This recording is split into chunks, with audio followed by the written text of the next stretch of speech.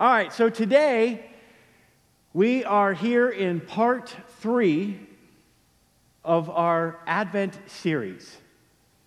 And Christmas Day is 7 days from now. Next Sunday will be Christmas Day. And then, like Thomas said, next Saturday will be Christmas Eve. And our service is at 4 p.m. And so on Christmas Eve, we will end the Advent series. We'll do our last sermon in that series on Christmas Eve. But for today, what we're going to do is we are going to talk about how to enjoy the real Christmas.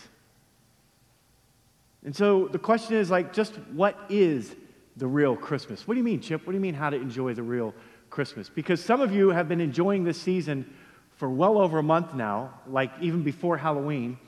And some of you are just dreading it. Yes. Yeah, Alicia, yes. And some of you are just kind of dreading it, and you're hoping to just survive it and get through it. But on both sides of that coin, there is a way that we can enjoy the real Christmas. I'm going to tell you what the real Christmas is in one Bible verse, Luke chapter 2, verse 7. Speaking of Mary, she gave birth to her firstborn son. She wrapped him snugly in strips of cloth and laid him in a manger because there was no lodging available to them. See, when we take away all the decorations and all the busyness of shopping and getting ready and the preparation of Christmas, when we take all of that away, cooking, getting ready to visit family, when all of that is stripped away, this verse to me is what Christmas is all about. The baby in the manger. That's Christmas. And then following this verse is when the angel appears to the shepherds.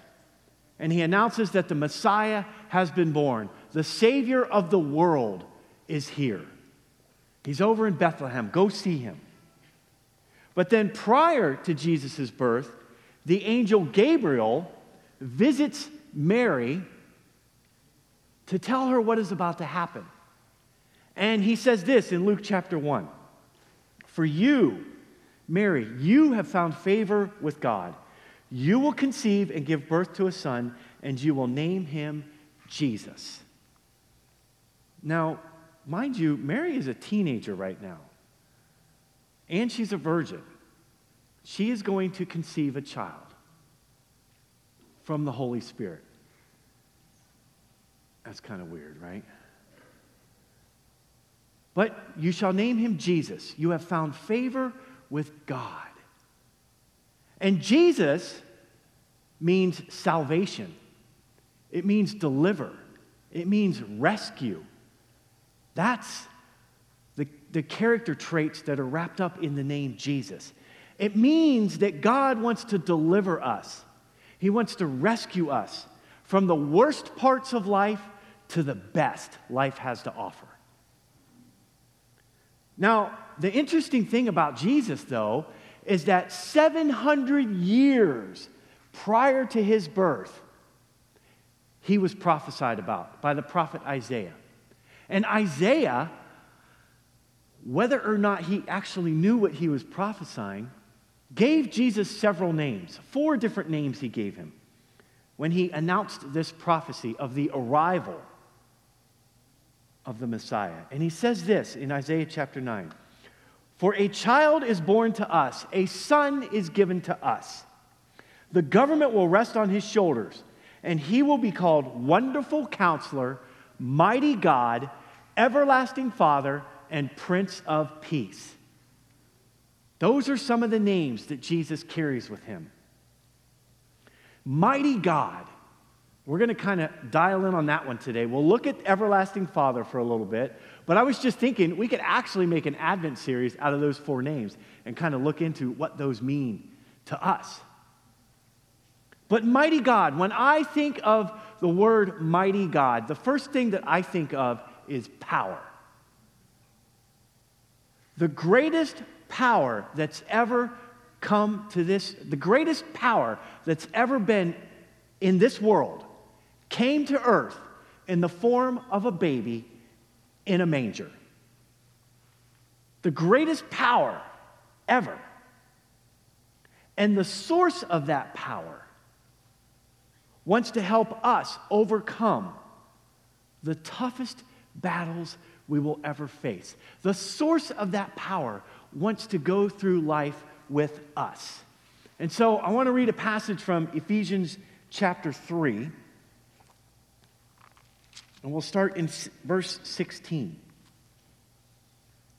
Now, this is the Apostle Paul, and he's writing this letter to the church in Ephesus. And the entire chapter 3, it's titled God's Mysterious Plan Revealed. So it's all about God's redemption for mankind and some of this mystery that's wrapped up in all of that.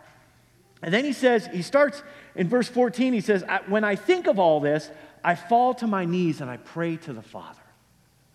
And then in verse 16, he says this, I pray that from his glorious, unlimited resources, he will empower you with inner strength through his Spirit. Then Christ will make his home in your hearts as you trust in him. Your roots will grow down into God's love and keep you strong. And may you have the power to understand, as all God's people should, how wide, how long, how high, and how deep his love is.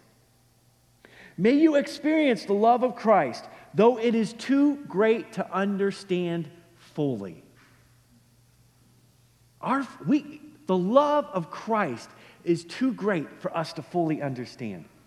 Then you will be made complete with all the fullness of life and power that comes from God. Now all glory to God, who is able, through his mighty power, to work within us to accomplish infinitely more than we might ask or think. That's theology right there. That's deep. This passage should give us hope that with Jesus we can overcome anything that we will face in life.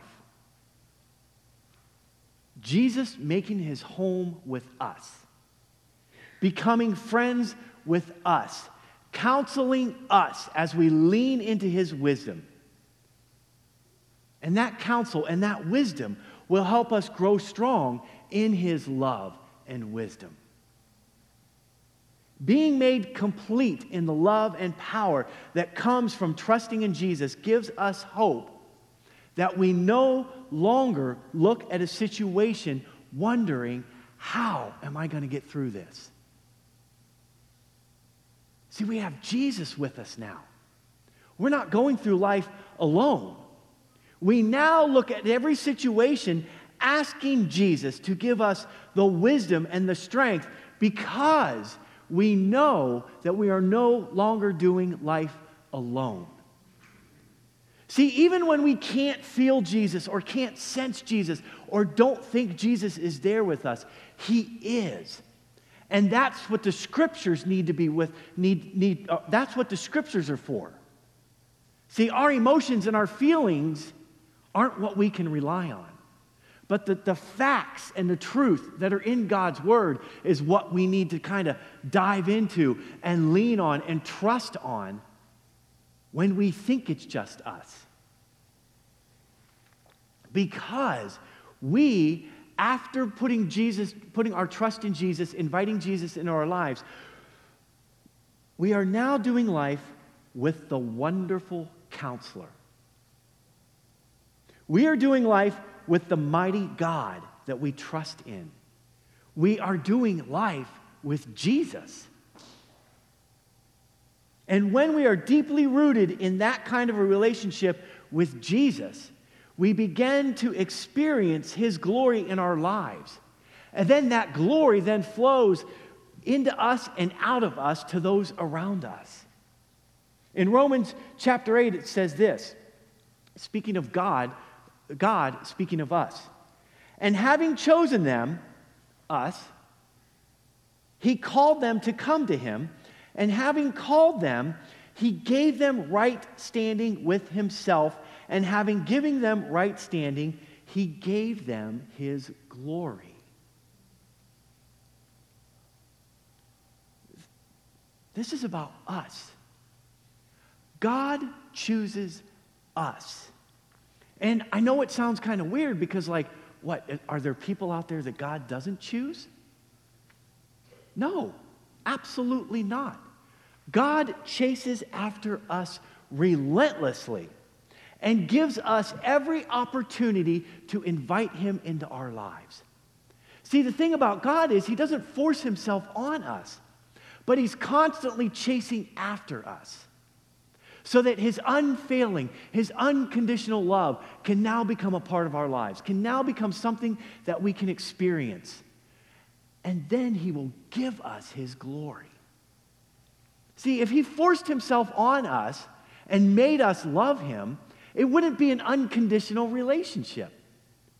But most of us get to a point in our lives where we realize that we need a Savior.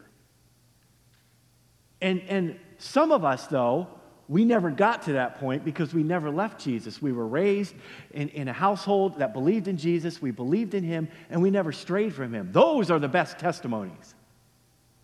If you think about it, when it comes to testimonies, we often like those powerful ones, right? Where somebody fell away and they had this very dark life, and then they came to Jesus, and we're like, wow, that's great. Mine's not like that. But when you never strayed from Jesus, guess who you never gave somebody a reason to worry about? You. God never had to worry about you. He didn't have to chase after you as much as he did some others.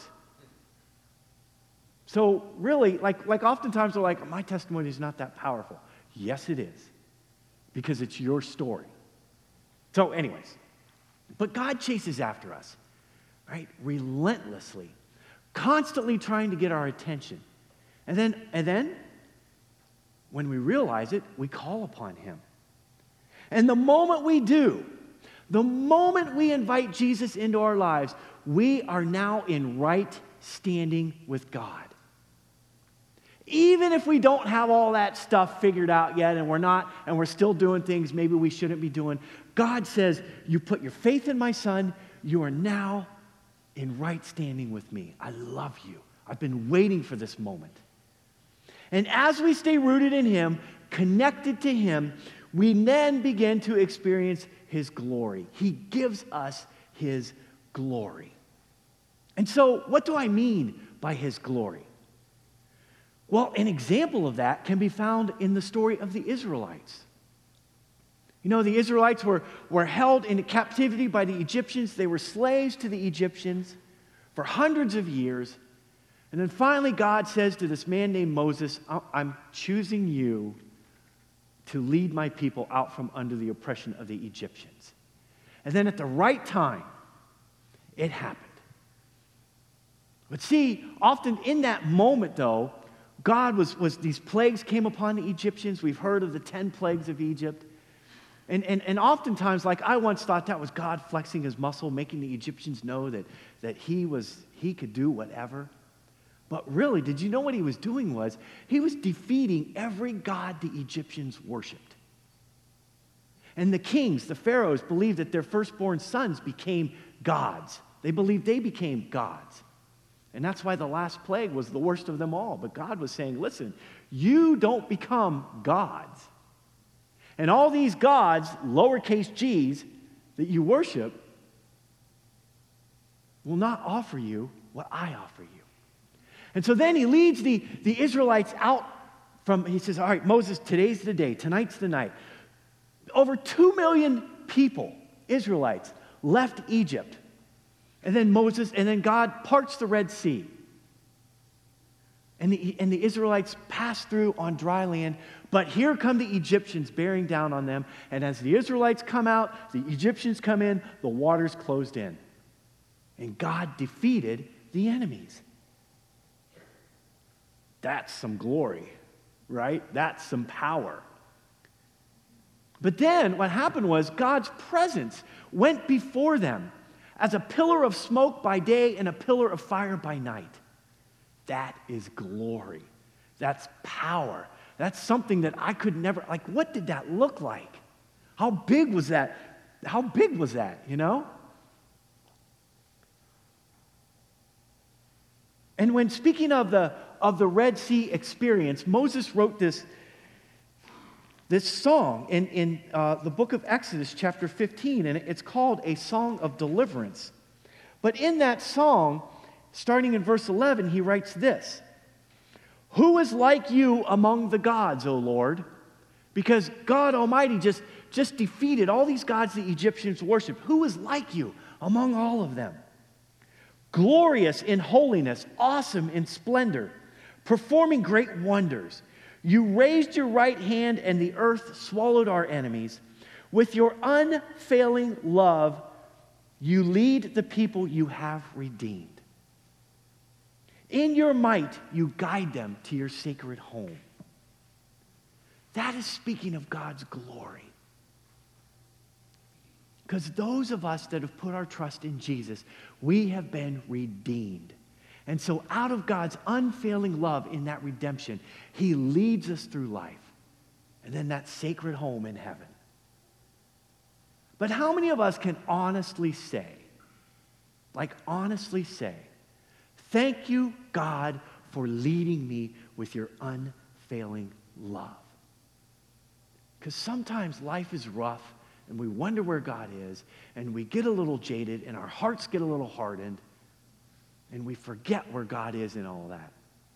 But can we honestly say, "Thank you, God, for leading me through life with your unfailing love"? Because as a follower of Jesus, we have been redeemed, and we have experienced that glorious power of God. Some of the things that God has changed in our lives, none of us could have done on our own. That's power. That's glory that we experience. God's glory is experienced when he does something in our lives, no matter how big or how small. And God's glory is around us at all times. He surrounds us as a shield. He goes before us. As followers of Jesus, he goes into every business meeting before us. I believe he stays in every room after we leave. His glory just kind of hangs out for a minute. It's around us at all times. But here's the thing, church. It's easy to miss if we're not looking for it. The busyness of life will often overshadow God's glory in our lives. And often, during the holidays, isn't it true that we miss out on the important moments because we get so focused on the smaller distractions? The cookies have to be just right. The ham has to be just right. The turkey's got it. Everything's got the presents, the tree, the decorations, the fixins. And in that, we often lose sight of the bigger picture.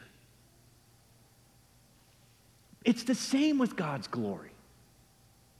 Distractions will keep us from seeing where God is at all times.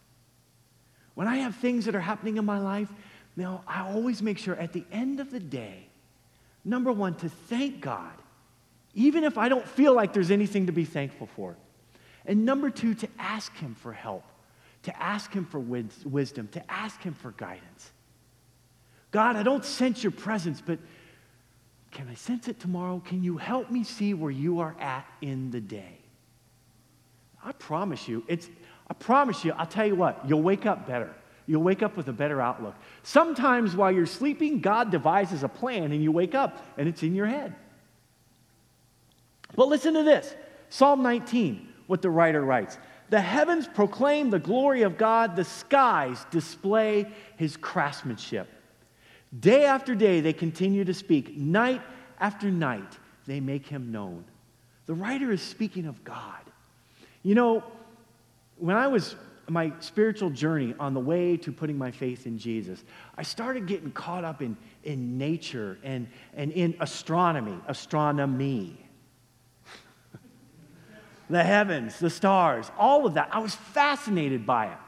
And we lived in an area where there wasn't a whole lot of city lights, so I could see it. And I remember, does anybody remember in November of 2001 where the Leonids meteor showers were? Did anybody watch those? In the middle of the night, It was like fireworks all across the sky. Just meteors just flying everywhere. It was nuts. But it was so silent because nobody else was out. From like 3 a.m. to 5 a.m., I was out there watching it. It was just, I've never seen anything like it. And that's what this is talking about. You know, I oversee the Brazil mission trip, so I'll be the one running this meeting. But when you are in the Amazon, which is where we live, in the middle of nowhere, like, it's dark at nighttime. Like, when I say you need to bring a flashlight, I mean you need to bring a flashlight because the darkness will soak up the light. But at nighttime, when you look out from the boat that we live on, you don't see stars like that, ever. And that, to me, is the craftsmanship of God. He's the one that placed all of that stuff there. He's the one that places everything around us that we see in nature, in the world, in the cosmos, all of that. He's the one who became the baby in the manger, wrapped in human flesh. The creator, the deliverer, the rescuer, the sustainer of all things, our salvation, Jesus. He's the one that is the mighty God, the power of it all. See, it is so important that we take moments of time, especially this time of year, to recognize who Jesus is to us. In Hebrews chapter 1, the writer says this about Jesus, the Son of God. The Son radiates God's own glory and expresses the very character of God. And he sustains everything by the mighty power of his command. When he had cleansed us from our sins, he sat down in the place of honor at the right hand of the majestic God in heaven. See, before we even put our faith in Jesus, he already cleansed us of our sins. We just have to accept that. It's already been taken care of on the cross. We just have to accept it. But this verse right here, this is God's glory. This is the real Christmas. The Son radiates God's own glory and expresses the very character of God. He sustains everything. When you hear those reports that there's an asteroid heading towards heaven and scientists are keeping an eye on it, we're not too sure what's going to happen. God sustains everything. Everything is under his control. I find it interesting that people often say that to be a Christian, to believe in the Bible, to put your faith in Jesus, you have to be pretty narrow-minded. Don't you think it's just the opposite?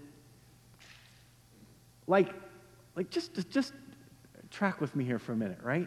We believe that the Son of God came to the earth in the form of a baby, birthed from a virgin, in a manger, and 3 wise men came to visit because they followed this star. Like, I think you have to be a little more open-minded. Because when you say it like that, right?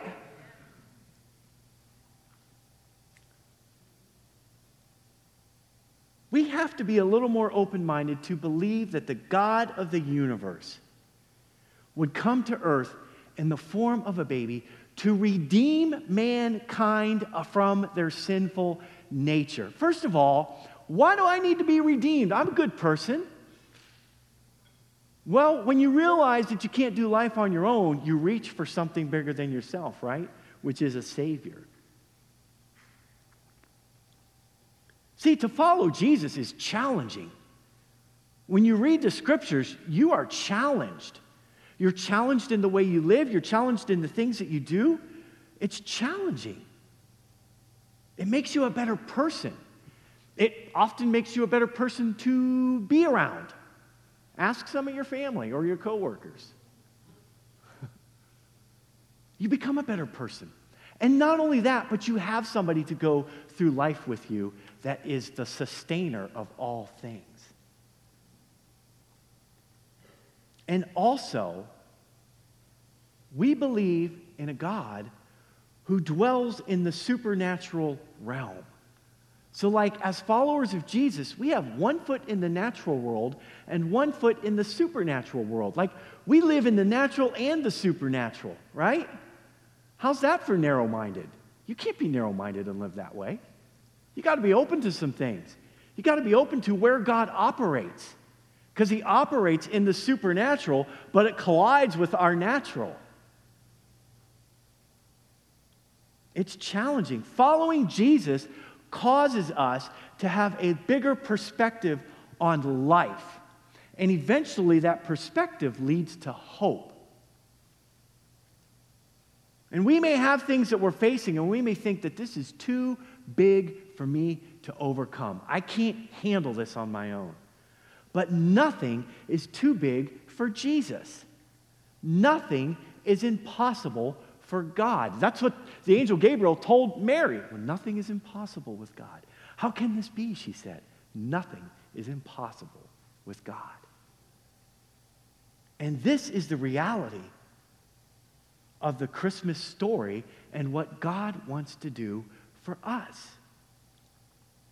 We can put our hope in a lot of things, right? The lottery, scratch-offs, money, the stock market, the economy, our career, politics. What else? Relationships, people. We can put our hope in a lot of things, but all of those things that I just named have their ups and downs. They're all conditional.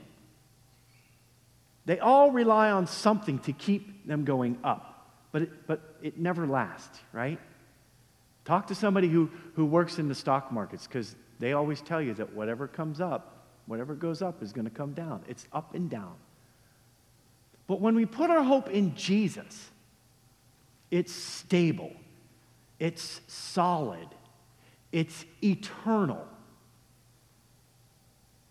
The hope of the everlasting Father can be seen in the manger. And he's the good news that brings great joy to all people. I'm going to read another passage in Romans chapter 5, verse 1.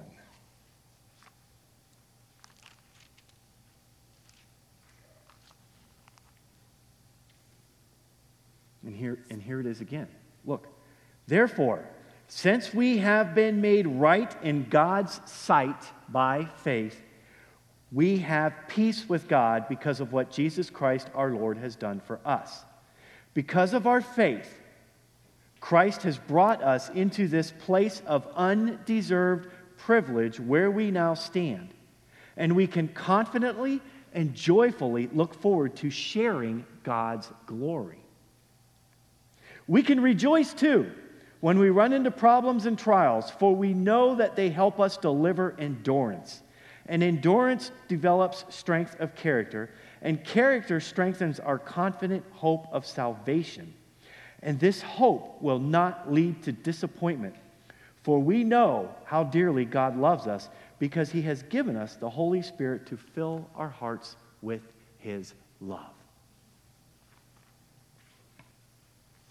This is how we can enjoy the real Christmas. Putting our faith in Jesus makes us right with God. We don't have to have everything figured out. Just inviting him into your life, and then suddenly you're made right with God now. God looks at you and says, you and I now.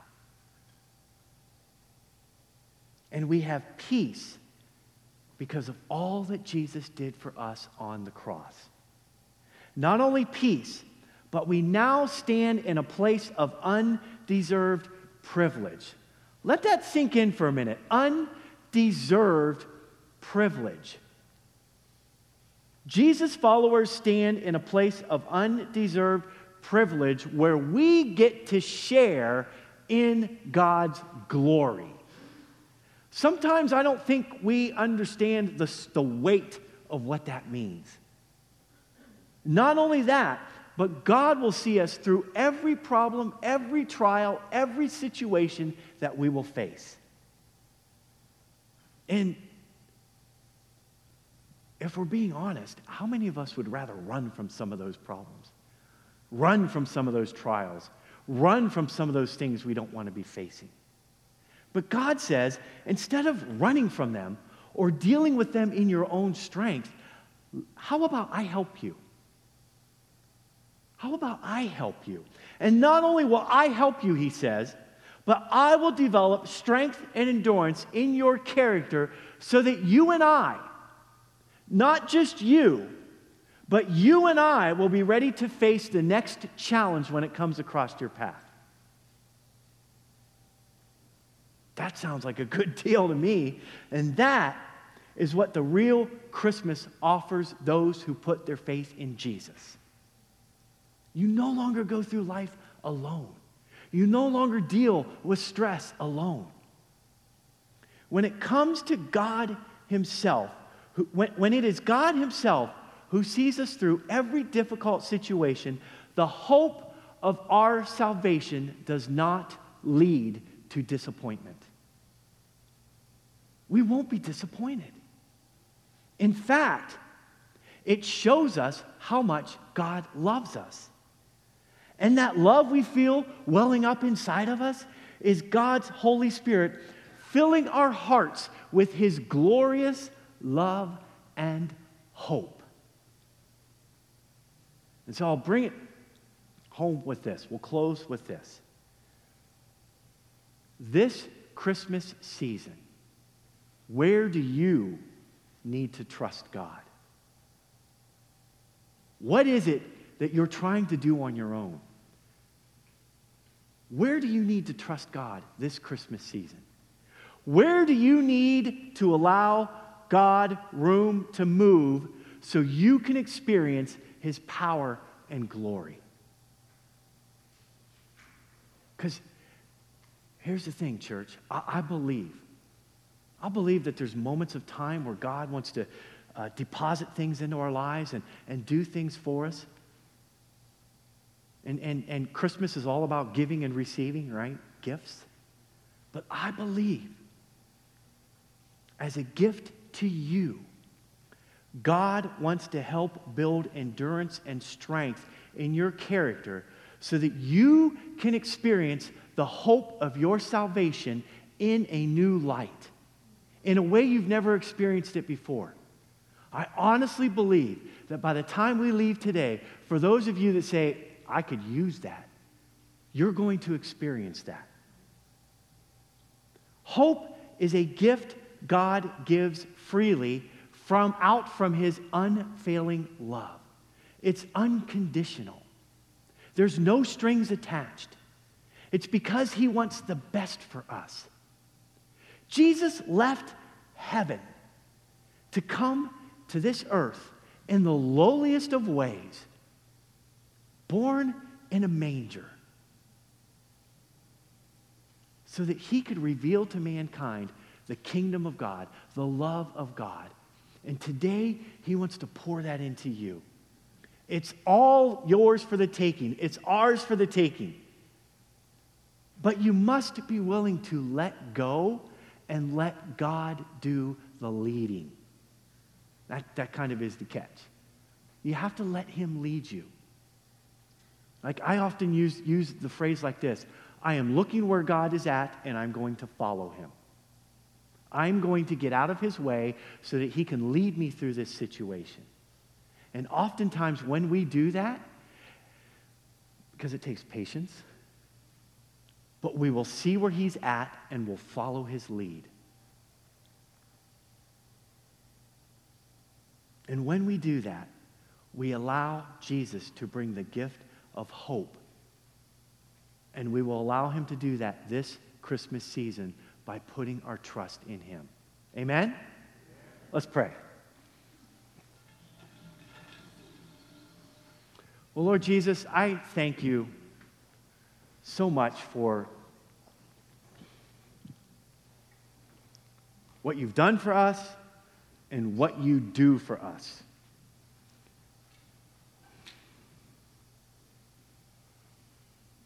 And I just want to pray right now that as we get ready to move into a time of worship,